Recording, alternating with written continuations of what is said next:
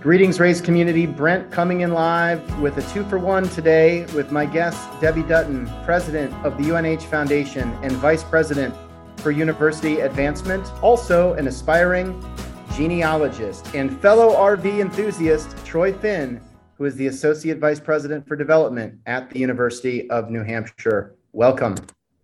Thank you. Thank you for having us. I am just going to go out on a limb and say that every advancement leader that is listening should look at Debbie's webpage at UNH and include some hobbies and a job description. It is a really nice touch. Troy, I was kind of disappointed that you didn't have the equivalent, so let's make this be a catalyst to get there. But just so everybody knows, Debbie likes genealogy, history, hiking, enjoying the ocean, and spending time with family and friends. Nice touch. Whose idea was that, Debbie? I want to say that some smart person in my office said I needed to do that so that I could be more relatable to people. I'm sold. I don't know if you're relatable at all, but I'm convinced you are now. I feel like that was a good move. What is one thing we should all know about genealogy that we probably don't? It's really easy. So there's absolutely no excuse not to be able to do it now. Thanks to our technology, the web, it is just super easy and fun. It's like prospect research meets on yourself, your family. Got it. Exactly. Well, I'm looking forward to hosting both of you. And as a point of reference, many of you know that I spent 10 months traveling the country with my 3 boys and my wife during the pandemic in 2020 and early 2021. And along the way, reconnected with Troy, who shared with me that his aunt used to take him on the road in a Winnebago and that he was one of 10 siblings. But I cannot recall if his aunt took all 10 siblings in the Winnebago at once. So can you just refresh my memory, Troy? Oh, Brent, that was more one-on-one time. I think a few of my siblings tried to do it, but they were kind of at that point in their lives where, like, my sisters wanted to spend like a lot of time like with a hair dryer doing their hair, or my brothers, I don't know, were just into other things. So they didn't really tag along. So it was really just a one-on-one. We would go all over in her Winnebago Warrior. So you were her favorite niece and nephew. I was the navigator. Yeah. Well, we are going to cover a lot of ground in a short amount of time today. I look forward to getting to know both of you better and potentially for you to get to know each other a little bit better. One of my favorite questions to ask our guests has been to just understand our own paths into higher education, which oftentimes will shape at some point our trajectory. And so I want to start with you, Debbie. Tell me about junior year of high school, Debbie. Who was she? What was she into? And what led her to the University of Maine? Yeah, so good question. I was an athlete who sort of did my homework, but always wanted to go to UMaine. So that was an easy fit. My mom, my brother, my uncle, lots of folks that I knew went there.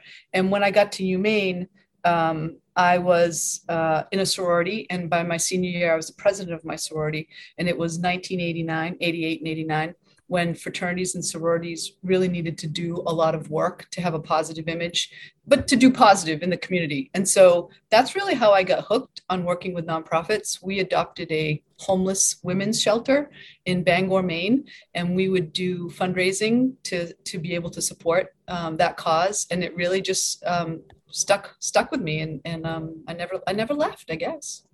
So tell me about that experience, and like, what was literally the process to raise money at that time for that cause? Oh God, I think we sold like food at the football games, and maybe did a raffle. So really, really basic stuff. And it was probably a couple $100 that we donated to the women's shelter. But we all felt really great about our efforts, and it was an opportunity for all of us to do something together and be visible and be seen on campus and set a good example. And how did that shape your immediate kind of post-college career path? What was the first role coming out of school? So my mom was a teacher. She was a 4th grade teacher for, 65 years. I'm making that up, but a really long time. And so I became a teacher, and I loved it.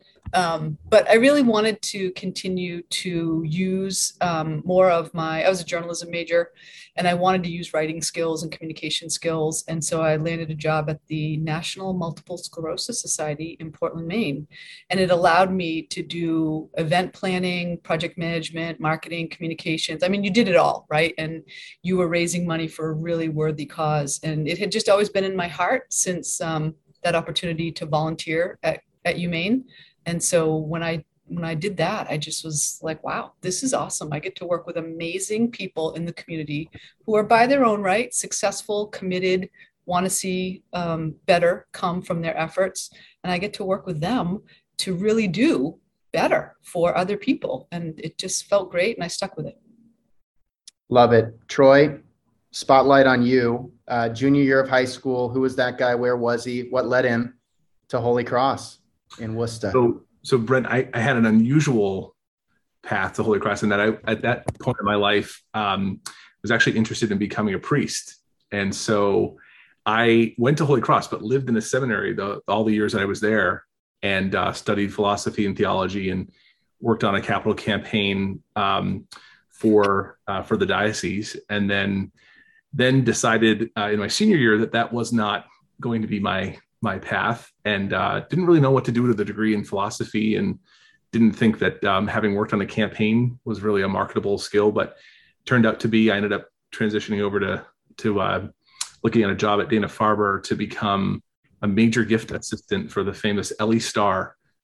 But while I was interviewing, they decided I would be a better financial analyst working in operations. And so I went down that path, and then just grew with Dana-Farber over the years. We started, I think there were 30 of us when I started, and over 200 of us in the development shop by the time I left years later. So that's my sort of swerving path into fundraising. And but it all started back then in high school.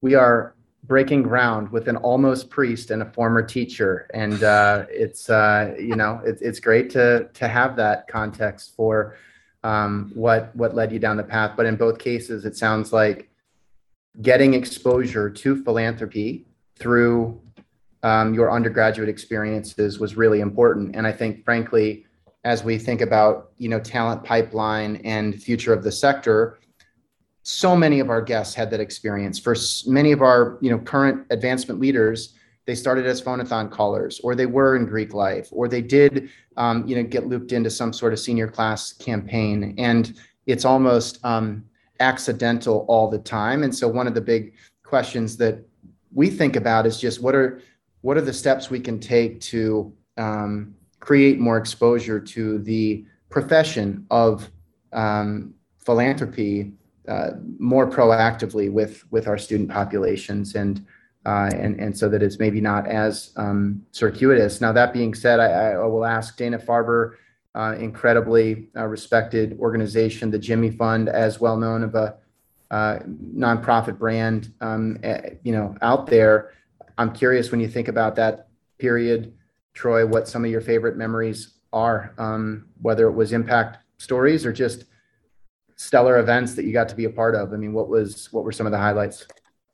Yeah, good question, Brett. I mean, my brother had been treated there, and so I felt a sort of really personal debt of gratitude to Dana-Farber for everything they did for my family and for him, and so that was it was a very personal thing to be there and to do the work we did, and then to be part of a machine that was being built, a really aspirational. I mean, we were raising $30 million a year, and then we were launching $1 billion campaign, first hospital in New England to do that. I mean, it was kind of once in a lifetime sort of opportunity, and I've had a few of those in my career that have just been really unique and special. So really no one specific thing, but more of just being part of something so big and that had so much impact, and that was really personal to me. Love it. And Debbie, as you think about the path into philanthropy, but then ultimately pivoting to higher education, am I correct in that Colby was your primary higher education sort of starting point? Yeah, I was a gift officer at Bates before I went to Joslin Diabetes Center. But yeah, the longest tenure in the management role was at Colby. And it was hard to leave academic medicine. So, like Troy, I was in Boston. I was working for some of the Harvard teaching hospitals. Enormously powerful mission. And while Dana-Farber was certainly at the pinnacle of what we all aspired to, being a part of that kind of groundbreaking research and clinical care really made a tremendous impact on me. So it was really hard to leave academic medicine, but I did, and I loved my time at Colby.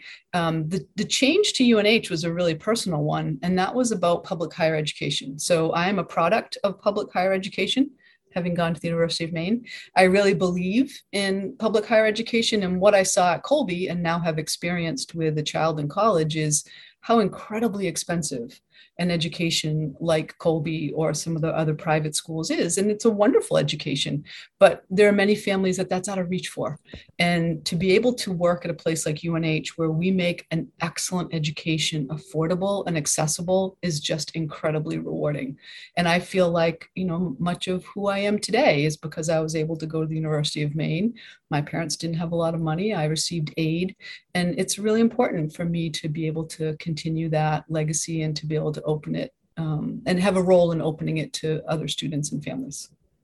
I love that. And we're going to come back to what you're working on, what you're excited about, really the growth story that has been UNH in the context of public higher education for sure. Troy, I want to ask, our paths first crossed, I think, as you were wrapping up at what was then the Harvard School of Public Health, right before you went to the Development Guild. And you did have the opportunity, I believe, to be a part of a pretty transformational naming experience, which not a lot of folks, get the opportunity to be a part of. So I'd love your perspective on that. But then also just a window into your world at the Development Guild, which is a pretty unique model and a neat way to kind of get exposure to a variety of organizations, and then ultimately what led you to UNH. Sure. So at Harvard School of Public Health, Brent, you're right. When we met there, we were launching the public phase of that campaign, and I think we were one of the early schools at Harvard to launch. And so our goal that we were given was not quite as ambitious as what we had hoped the university would allow us to have. So we were confident in it, but we thought, gosh, what's going to happen if we hit goal early? What will that do to our momentum? And then, of course, when Gerald Chan's gift came forward, that blew the goal out of the water. And first school at Harvard to be named after a benefactor, and that was just an incredible moment to be a part of that. The graduates of the School of Public Health make some of the most impact, I think, in the world of all the graduates of all the schools of Harvard, and being a part of that mission was incredible. Also being there while that was named, and then also helping to secure some really special funding for metabolomics, which was where an area that I worked in there as well.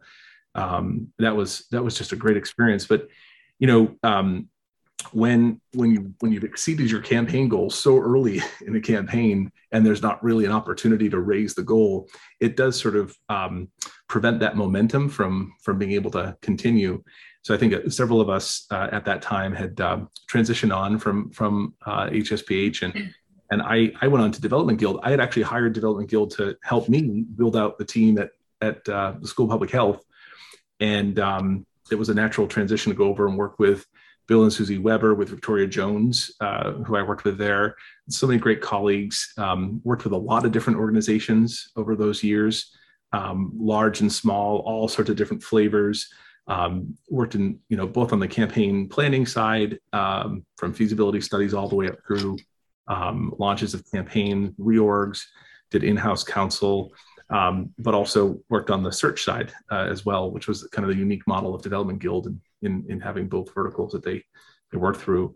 But Debbie Dutton, obviously, she knew the folks at Development Guild, and Debbie's name would always come up whenever we were doing a search. They'd be like, do you think Debbie Dutton could be a good candidate for this search? And everyone was like, well, Debbie's really happy at UNH, and she's doing such a great job. So I would always hear Debbie's name. She was like this legend. And Debbie's and my path had crossed years earlier when she was at Colby. as well.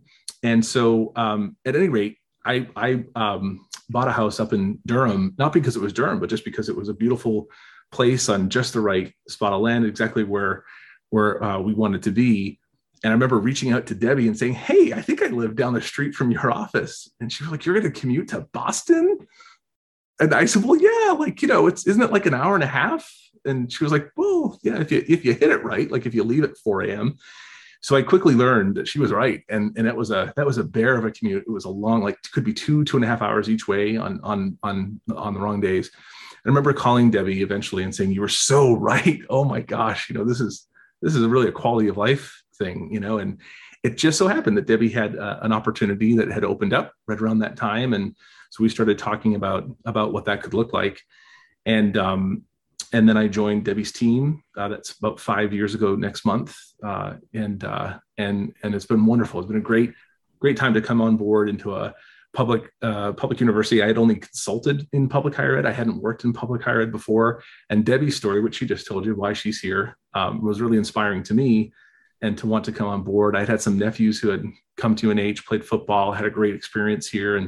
And so I had a lot of respect for the institution, but seeing what Debbie had done in at that time, I think it had been about 5 years, Debbie, that you had been here, and how she had really transformed the advancement shop and all the great work that they were doing, coming off of a very successful campaign, really attracted me to it. And I saw it much as a similar opportunity to where I was earlier at Dana-Farber, really coming into a place that was just getting liftoff, and being able to be a part of that has been extraordinary. Well, I have heard of the tried and true major gift tactic of, "Hey, I'm going to be in Durham. Would you have an opportunity to get together?" I've never heard the, "Hey, I bought a house in Durham," as a way of getting a job. That was thinly veiled, but well done. I almost bought it for a minute there. Debbie, how about you? I'm just grateful every day that whatever it was, Brent, thinly veiled, open assault, whatever. I am grateful every day that I have Troy on my team. I love that. Troy, can I ask, as it relates to the Chan gift, you touched on it for a minute, and for our listeners who aren't familiar, it was a $350 million gift. And Harvard loves naming buildings, but naming schools is a new thing. Without sharing anything you're not comfortable or shouldn't share, like how complicated was that aspect of a gift? I mean, sort of oftentimes think about the pricing strategy of gifts, if you will, and what are the levers of value that matter to a donor, and the negotiation associated with it. So again, without getting into the specifics, just how big of a deal was that in that case? Yeah, I mean, I think no one really saw it coming. I think, the School of Public Health is one of the less wealthy schools of Harvard, of course. And I remember our dean, Julia Frank, used to say, this is probably one of the only parts of Harvard where your net worth decreases upon graduation. And, you're going to go out in the field and go save the world, but you're not going to make a lot of money doing it. So, it was hard. Fundraising at School of Public Health was hard, I think Gerald was inspired by a gift that we brought forward from a family. It turned out to be it was about a $25 million gift to create the Center for Metabolomics. And at the time, I think that would have been the largest gift in the history of the School of Public Health. And as we were getting ready to announce that gift and really celebrate it, that's, I think, when Gerald came forward to announce his, and then in terms of working through the mechanics of it, I think the university was so thrilled that the School of Public Health, of all places, would be the first to be able to be named with a gift like this. It touched off, as I'm sure you know, a whole series of gifts that then occurred at that level or higher that were able to lead to other naming opportunities that were transformational. But for Gerald, if you know Gerald, he's probably one of the most humble, brilliant people you'd meet. And he was such a well-known university citizen. I think, the university felt really comfortable with his philanthropy because he was so well-known, and it was so integrated into the life of the university, into so many different parts of the university. And so we really didn't have any hurdles there. And I think also the impact that particular gift was going to have at that school. In virtually all of it went to financial aid, and that was just really a special thing for him personally, I think. But then, of course, for us at the school, yeah. Well said. Let's talk about UNH for a minute. And I think what stood out to me when we reconnected about a year ago, Troy, was just I think the word growth is just how I would summarize the conversation, where you really had a focus on growing the team, on growing revenue, on growing donors, on growing your talent pipeline, on growing your donor pipeline. And it seemed like it was really rooted in analysis and even some consulting work that was really focused on just the business of UNH. How do we drive revenue efficiently? But in a way that seems somewhat rare at a time when public higher education has increasingly struggled, frankly, for funding or has had to deal with budget cutbacks and so forth. And so I'm just curious, like maybe Debbie helping paint the picture of the opportunity that you walked into and sort of the context for the potential for growth and what the dynamic was with the board, with leadership, to really take a swing in a way that I feel like very few public higher education institutions have been able to as it relates to professionalizing advancement.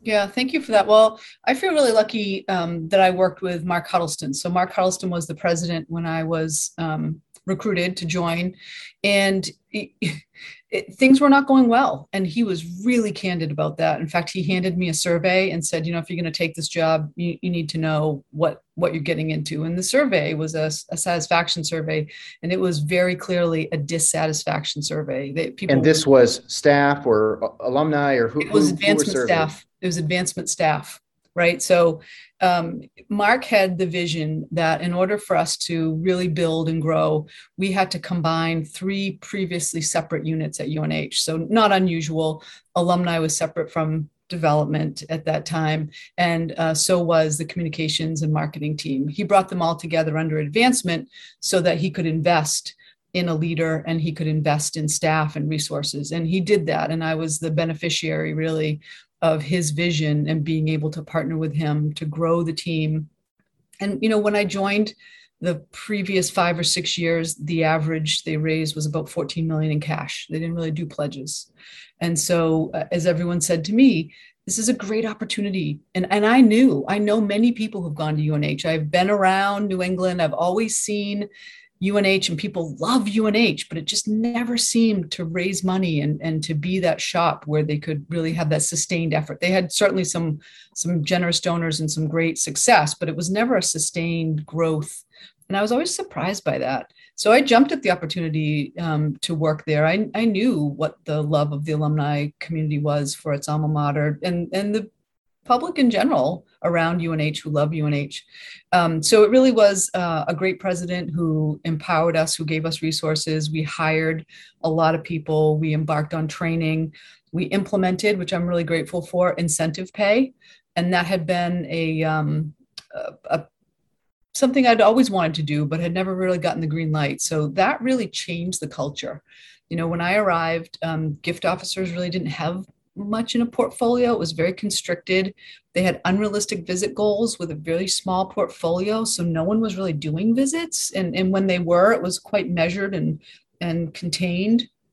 And there was no incentive or goals around philanthropy or fundraising. So we totally changed all that. We started incentivizing people just to get out the door and meet their visit goals. And lo and behold, that first year where there was an incentive to do it, they all met their visit goals. And then we started really building the philanthropic piece. And how do we motivate people to achieve challenging but realistic goals? And so, we did all those things. We moved from about 12 to 14 million a year to high 30s a year. And then Troy came. And with Troy, we really, again, took another leap, right? So there was a whole new level of professionalism. Troy is an amazing blend of a data-driven financial person who is also extremely articulate. And he can write and he can communicate. And those two skills together are really rare. And Troy has them. And with that ability to both manage the data, be very data-driven, very, very focused, and also be able to inspire and motivate and write compelling case statements, it really took us and has taken us to the next level. So this year we will raise more than we've ever raised in UNH's history. So 75 million, maybe more, Troy, right? 75 million is just where we are now. I mean, we got 16 days to go. Anything's possible, right? But it's been, to go in a decade from 12 to 14 million a year in cash to now be at 75 million. It's a great story. Troy and I will both tell you that we should have been at 75 million years ago. and we're glad we got there now, but we really see the opportunity at UNH as significantly more. And that's what makes it fun every day. Debbie, let me just ask you, Yeah. I feel like there's still this debate or skepticism or outright opposition to incentive compensation in this sector, absolutely, which I find completely ridiculous, because Agreed. we love incentivizing football coaches or strength coaches or basketball coaches or presidents for that matter, but it's taboo as it relates to advancement. And there are leaders that are pushing in that regard. Rod Grabowski, somebody who we've recently connected with at University of Buffalo. He's done some great writing and thinking on it. The folks at, there are more and more case studies, but it still feels crazy to me that it's not just Agreed. Status quo. But I'm sure that you encountered some of that resistance. I'd love to just know, as you think about some of those early, because you're dealing with, it sounds like, some real culture issues, some just standards of work that you were trying to turn around. And compensation is a factor. We know it's not the only factor by a long shot in building a great organization. But what were some of the examples in either data or even anecdotes from your people when you were able to sort of introduce that? What was one, how much opposition did you face, if any? And two, when did you start to feel, hey, this really can be an important lever to driving growth in philanthropy? Yeah, well, I've always believed in it, because I guess I've been far more practical when I think about what I've done. So I was a gift officer, right? I'm not asking people to do anything that I hadn't done for years. I was a gift officer. That's where I spent the bulk of my time, was out doing donor visits. And I saw what motivated me, right? And I was motivated by wanting to be one of the most successful gift officers that was meeting goals and exceeding expectations. And I really didn't get any opposition from the gift officers. I think it was twofold, Brent. It was incentivizing them to be focused, right? Because we know there's a million things that come across our plates as gift officers, and we need them to be focused on who are they going to visit, why are they visiting them, what's the plan, and then how are they moving them towards a gift. And if you're incentivizing really key things to get that in place, it's really not rocket science. I mean, again, Troy has done an amazing job in taking us to the next level, but it's pretty common sense focused. It's how do you focus it? How do you use the data to drive it there? And so it really was my philosophy that we are in sales. And that is, to your point, kind of a dirty word, but we do sales. And the for-profit sales world has had incentives forever, right? And there's so much data and great literature that shows that when you're incentivizing people to achieve, they achieve, right? So why wouldn't we want to take those best practices that have been studied, tried, true, developed in the for-profit sector and bring them, to us? And so, one of the reasons why Troy and I click so well is we both really embrace that philosophy. And I would say the training that Troy embarked on, first it was Plus Delta, and now we have a trainer who came from Plus Delta, but is really our partner.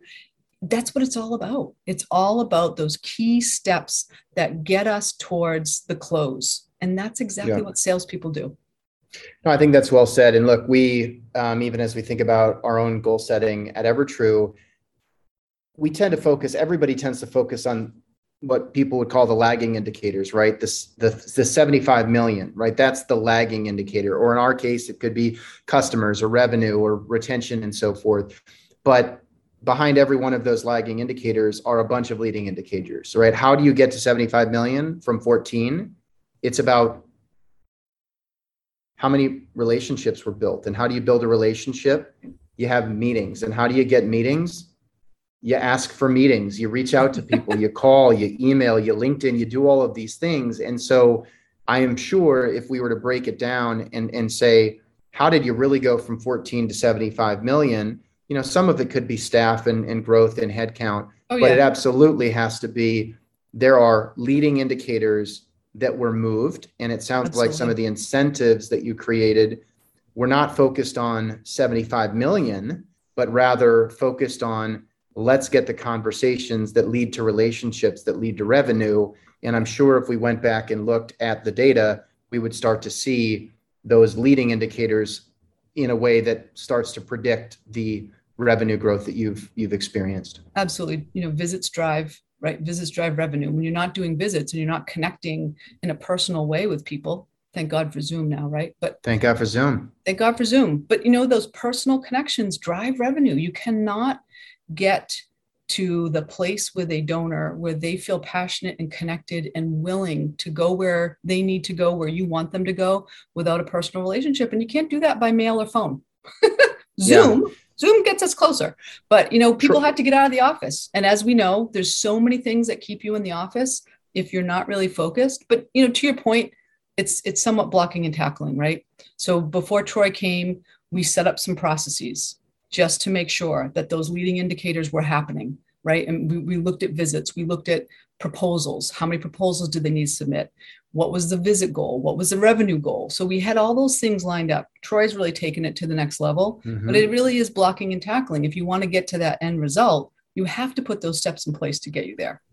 So Troy, I first have to ask you, as a former almost priest, when we say things like, thank God for Zoom, how do you feel? Is that okay? Absolutely. Thank God for everything. All right. So would you be willing to share your perspective on some of those leading indicators and behaviors that you've seen continue to accelerate?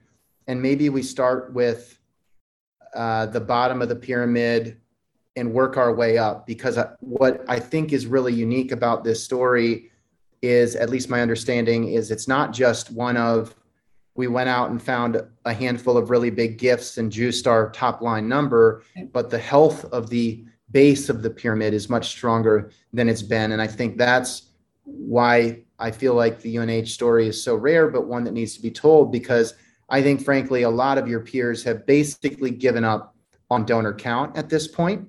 And you've been able to prove that there is an opportunity to have a healthier organization across the pyramid. Yeah, I mean, I think, you know, when I arrived, Debbie and the team had built a solid base of annual fund. And now over the past 5 years, we've been able to continue to expand that on the staffing side, which of course has led to growth on the donor side. So I think as of today, we have more donors this year than we did last year. Less of them are alums than we'd like them to be. I mean, we're aiming to get back up to 10% alumni participation by the time our campaign goes public. And that's at a time, as you know, when everyone else is sort of accepting the fact that, you know, participation rates are going back down. We don't accept the fact that that has to be the case. We think that we should challenge ourselves to find ways to better engage our alums and all of our constituencies to keep that base growing. I mean, last year we had over 20,000 donors. This year, like I said, we'll have more than that. Our giving days that we call our 603 challenge this year had over 12,000 donors in 5 days who gave, and those are real numbers. 12,000 who contributed $3 million in not counting any funny money or anything, pledges or anything like that. That's all cash in for UNH.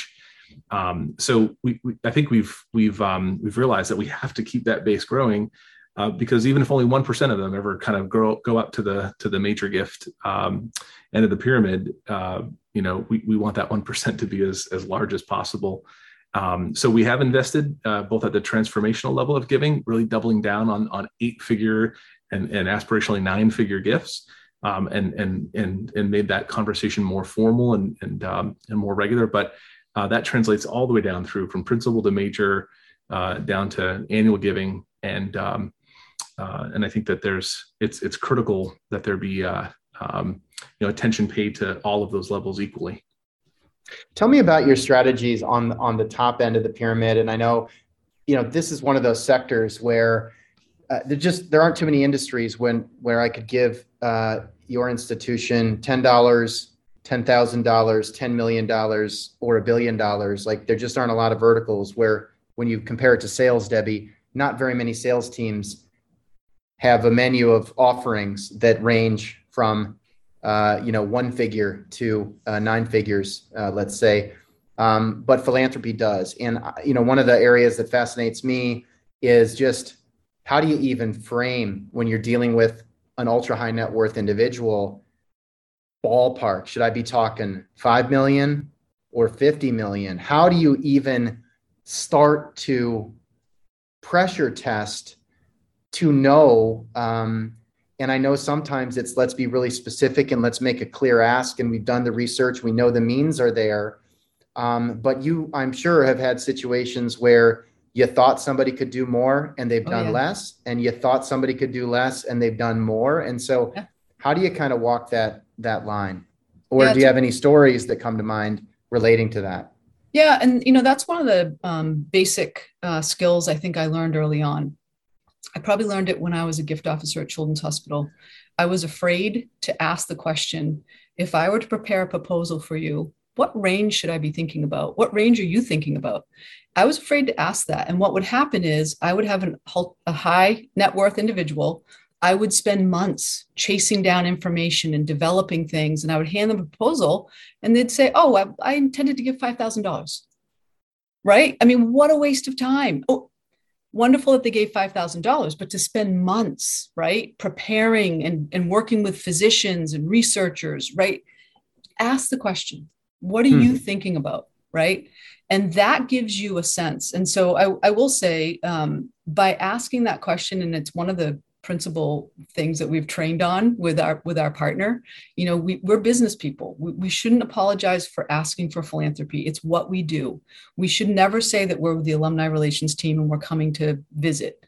We are talking about an investment in philanthropy. And it's a great thing to talk about, right? So the more business-like we are, and the more that we put those parameters around our conversations, the more that we're maximizing our gift officer's time. So when we have those conversations and someone indicates that they want to do, well, I'm thinking between $500,000 and $1 million. Great. I'm thinking between 25 and 50,000.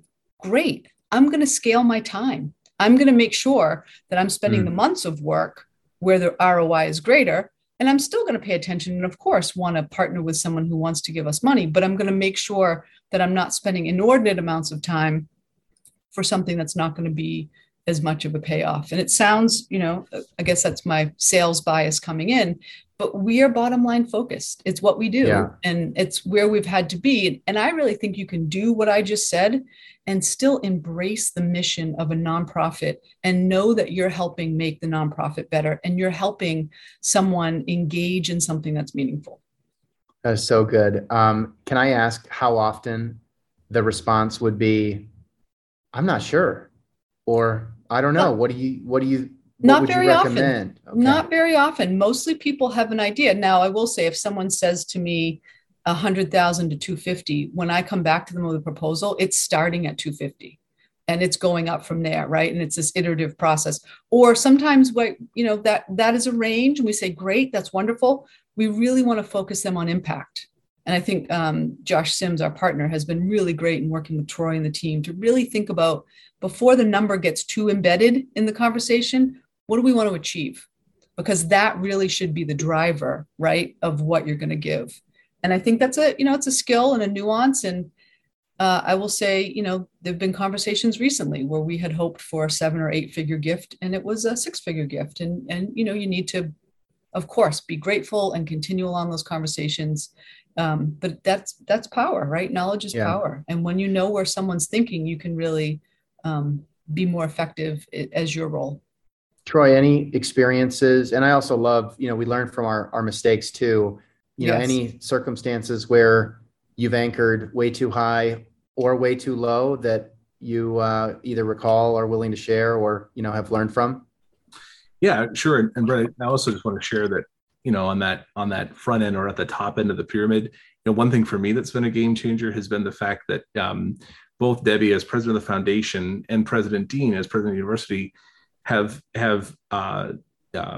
deliberately set aside time to focus on that particular topic with us in development. That it's not something that Debbie or Jim do as an add-on. It's something that they see as really integral to their role. And so when we meet on a regular basis to talk about the top of the pyramid, and we talk through strategy and tactics, and then have a president who's willing to do upwards of 100 visits plus a year, and the work that Debbie's doing there, that's not to be taken for granted. A lot of places just wouldn't have that type of engagement with the leadership of their foundation, their university. So just wanted to call that out as I think also a real game changer for us.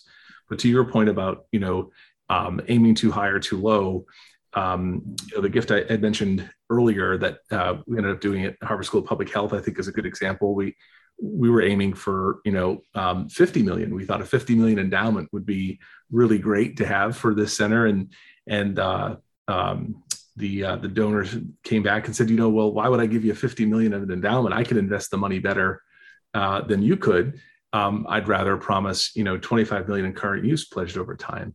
And we were able to pivot. And while the number didn't have as much pizzazz on the surface, underneath it accomplished the same amount of work.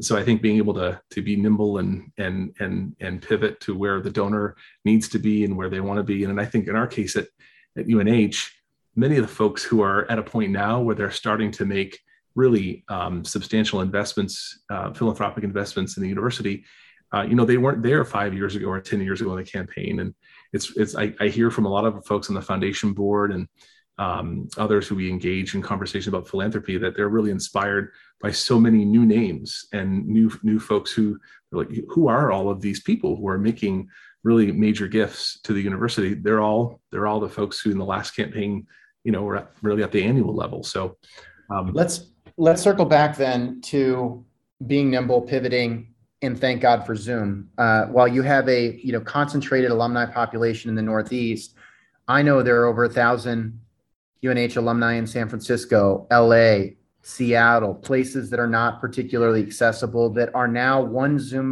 link away with HD cameras. And you've got a president who has leaned in and committed to being a real fundraising partner. Tell me about the intersection of engaging people virtually, of being able to bring in the president or the athletic director or other kind of campus celebrities into a more intimate yet highly efficient Zoom environment relative to the pre-pandemic. Can we get on the president's schedule to go visit so-and-so in New York on this day? I mean, just what is it like as we now in mid 2022 have settled into this new hybrid reality? Debbie, you want me to start off on that? And I can, you bet. Just to say, Brent, that I think that the when the pandemic started, we really dug into just wellness checks. Not really calling for any other reason, just to make sure people were okay. And as I go back and look at our, we're up to about pretty close to 4,000 visits a year now as a team, including those that we do virtually. And as I go back and look at, the content of some of the visits from the past couple of years, and I still see that language in there, wellness check.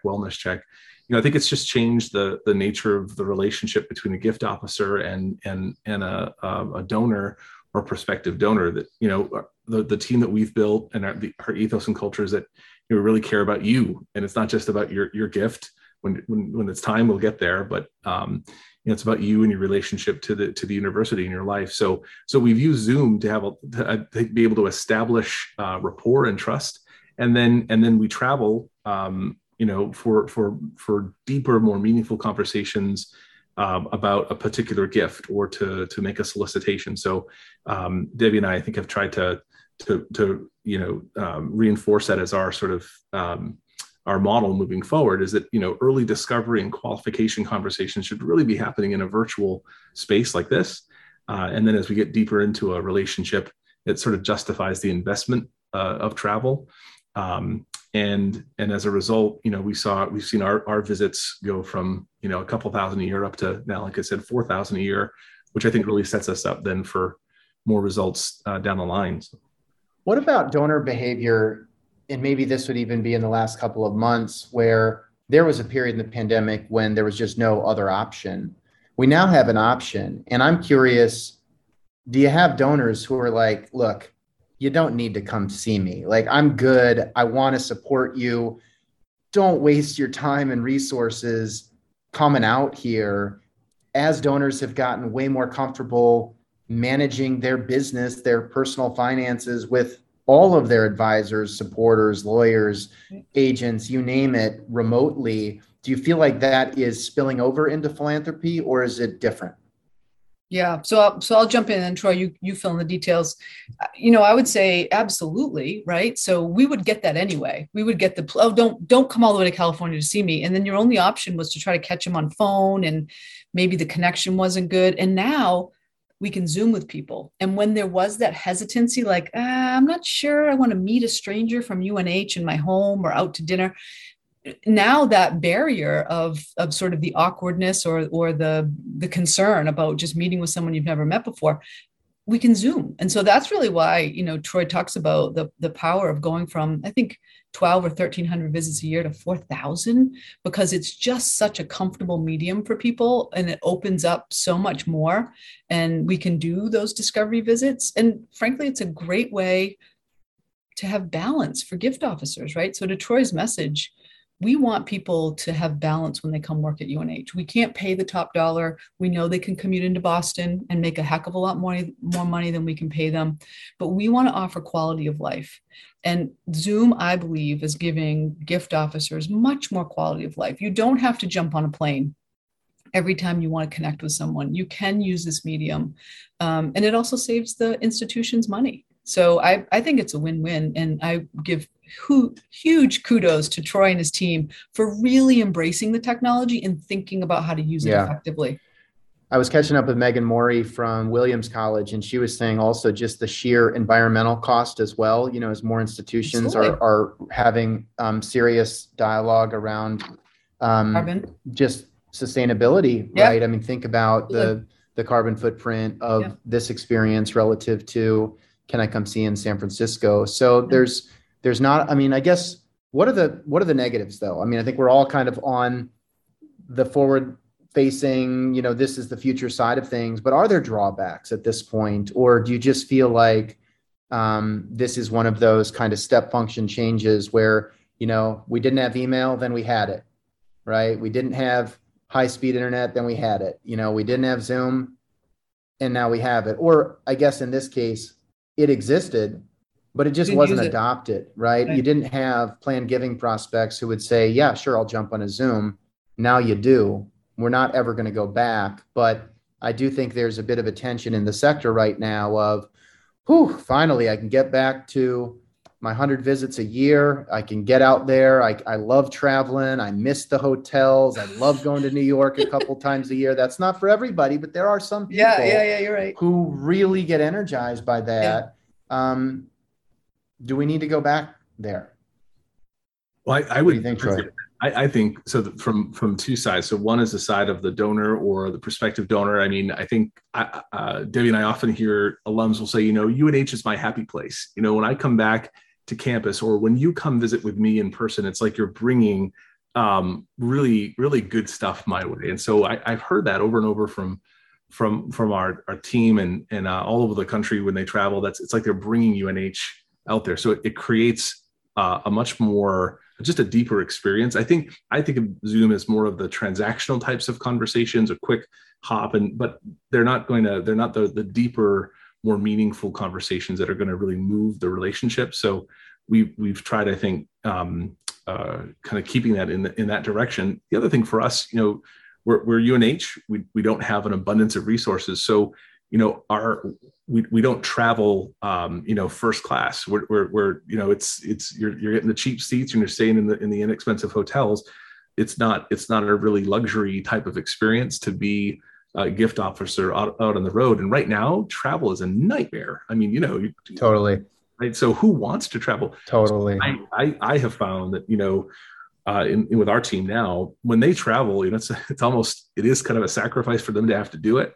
I mean, our group in development, we're a hybrid, group where the majority of our work is done remotely. We can come to campus. We have wonderful facilities on campus that we can use to be here, but we're working from wherever we are in the world. And to have to then, go through all the rigmarole of travel is really stressful and not as productive. I will say that as our alumni relations team gets back up to speed with its events that are back out on the road in development, we've really tried to partner with them and leverage those events for gift officers to be able to tag along, to bring folks to those events and then have visits, but also with Debbie and President Dean as well when they're at those events, and we can then reach out to folks that we want them to have some time with in person.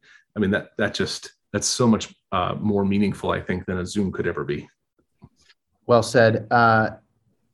When you don't have a lot of donors and dollars, you don't need as much stewardship, and success creates new challenges and opportunities. And as you think about really whether it's your 603 day, the broad-based growth, what we preach at EverTrue is that whether it's digital interaction or a first donation, that is a signal of engagement that ideally leads to rapid qualification, which leads to rapid assignment, which leads to rapid stewardship and follow-up, and that we can really shorten the cycle by elevating that sort of intersection of stewardship and discovery.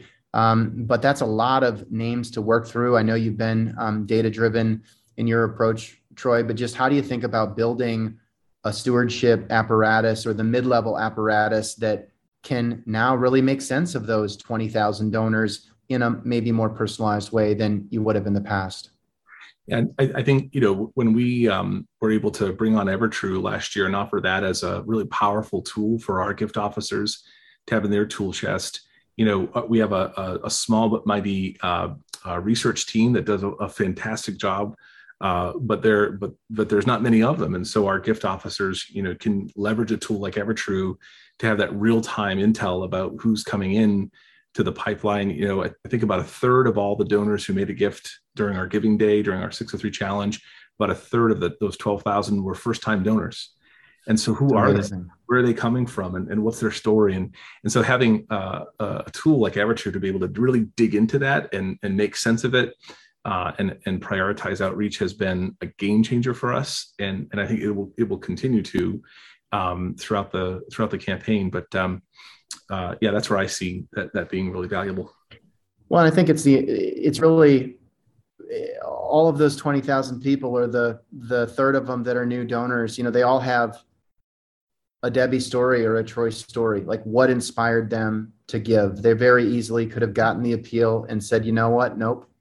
But they said yes, even if in a small capacity, because they believe in public higher education. Is it because their lives were changed? Is it because their family has been positively impacted? And it's just, I do feel like we're on the cusp of really being able to get at way more of those stories. And part of it is by going from 1,000 to 4,000 visits. But then how do we go from 4,000 to 40,000 more personalized experiences, even if it's not a visit per se? And it's kind of that, it used to be very binary. You were either in a portfolio and somebody was coming to visit you, or you were in like the call center pool. And it was like very much either or. And I think we have this opportunity, and obviously we're trying to weave in ThankView in more creative ways to just get that personal story, which could be literally a one-on-one from a student that's a beneficiary to a donor, or it could be more generic, you help students like me, but just having that kind of sliding scale of personalization is something that we're going to continue to push really, really hard on, and just appreciate the partnership and your willingness to innovate. And Troy, we've had the opportunity to connect over the year. Debbie, I love meeting you, and it's exactly why we started the podcast, because just hearing your perspective on creative incentives and compensation and fundraising is sales, and we have other guests who will say it's absolutely not sales, and it's just great to hear those various viewpoints as we all kind of work in pursuit of the greater good. Now, I know, according to Troy's LinkedIn, that you are hiring, but this is usually when I say, are you hiring? And if folks who are listening want that quality of life, who believe in public higher education, who like what they've heard today, what is the best way for them to get in touch? Hey, I would say, Brent, reach out to me directly. I've had so many informational conversations with folks, and over the past few years, I mean, this past year, Debbie and I have hired about 15 gift officers onto our team, and we're going to continue to build out with the resources that the university is giving us. But I think we really do have a special group of folks that we've assembled here, a great culture. And as Debbie said, we might not be able to afford to pay the top dollar, but we do try to really ensure the best possible quality of life and the most meaningful experience for the work. So I'd say reach out to me. We always seem to have some positions open and going, and Debbie and I are always having proactive conversations with candidates, because you never know what the landscape will look like down the road. So. Yeah. Alternatively, you could just buy a house in Durham and then reach out. That would be another strategy. Okay. Last question. Then we'll wrap. Troy, what was your favorite stop on the RV experience with your aunt? Oh, favorite stop. So the first one that came to mind when you just asked that question was Hershey Park. Hershey. I don't know. That just popped into my head when you just asked that question, but why not? I don't know. That was a really. That's good. That's all I wanted. I've gotten that question a lot lately. I rarely get to ask it. So thank you. And Debbie, last question. What is the number one hike in New England that we should do that we probably haven't? Oh, geez. Oh, I don't know. I mean, I think Mount Monadnock is one of the best. Probably many people have done it, but it is one of my favorite hikes. It's a great workout if you take the right route, and it's an amazing view from the top. Love it. Great points to end on. Thank you both for your time. Keep up the amazing work. Keep focused on growth, and thank you for sharing your stories. With that, I'm going to wrap today's episode. Brent coming in live with Troy Finn and Debbie Dutton from the University of New Hampshire. Thanks and take care.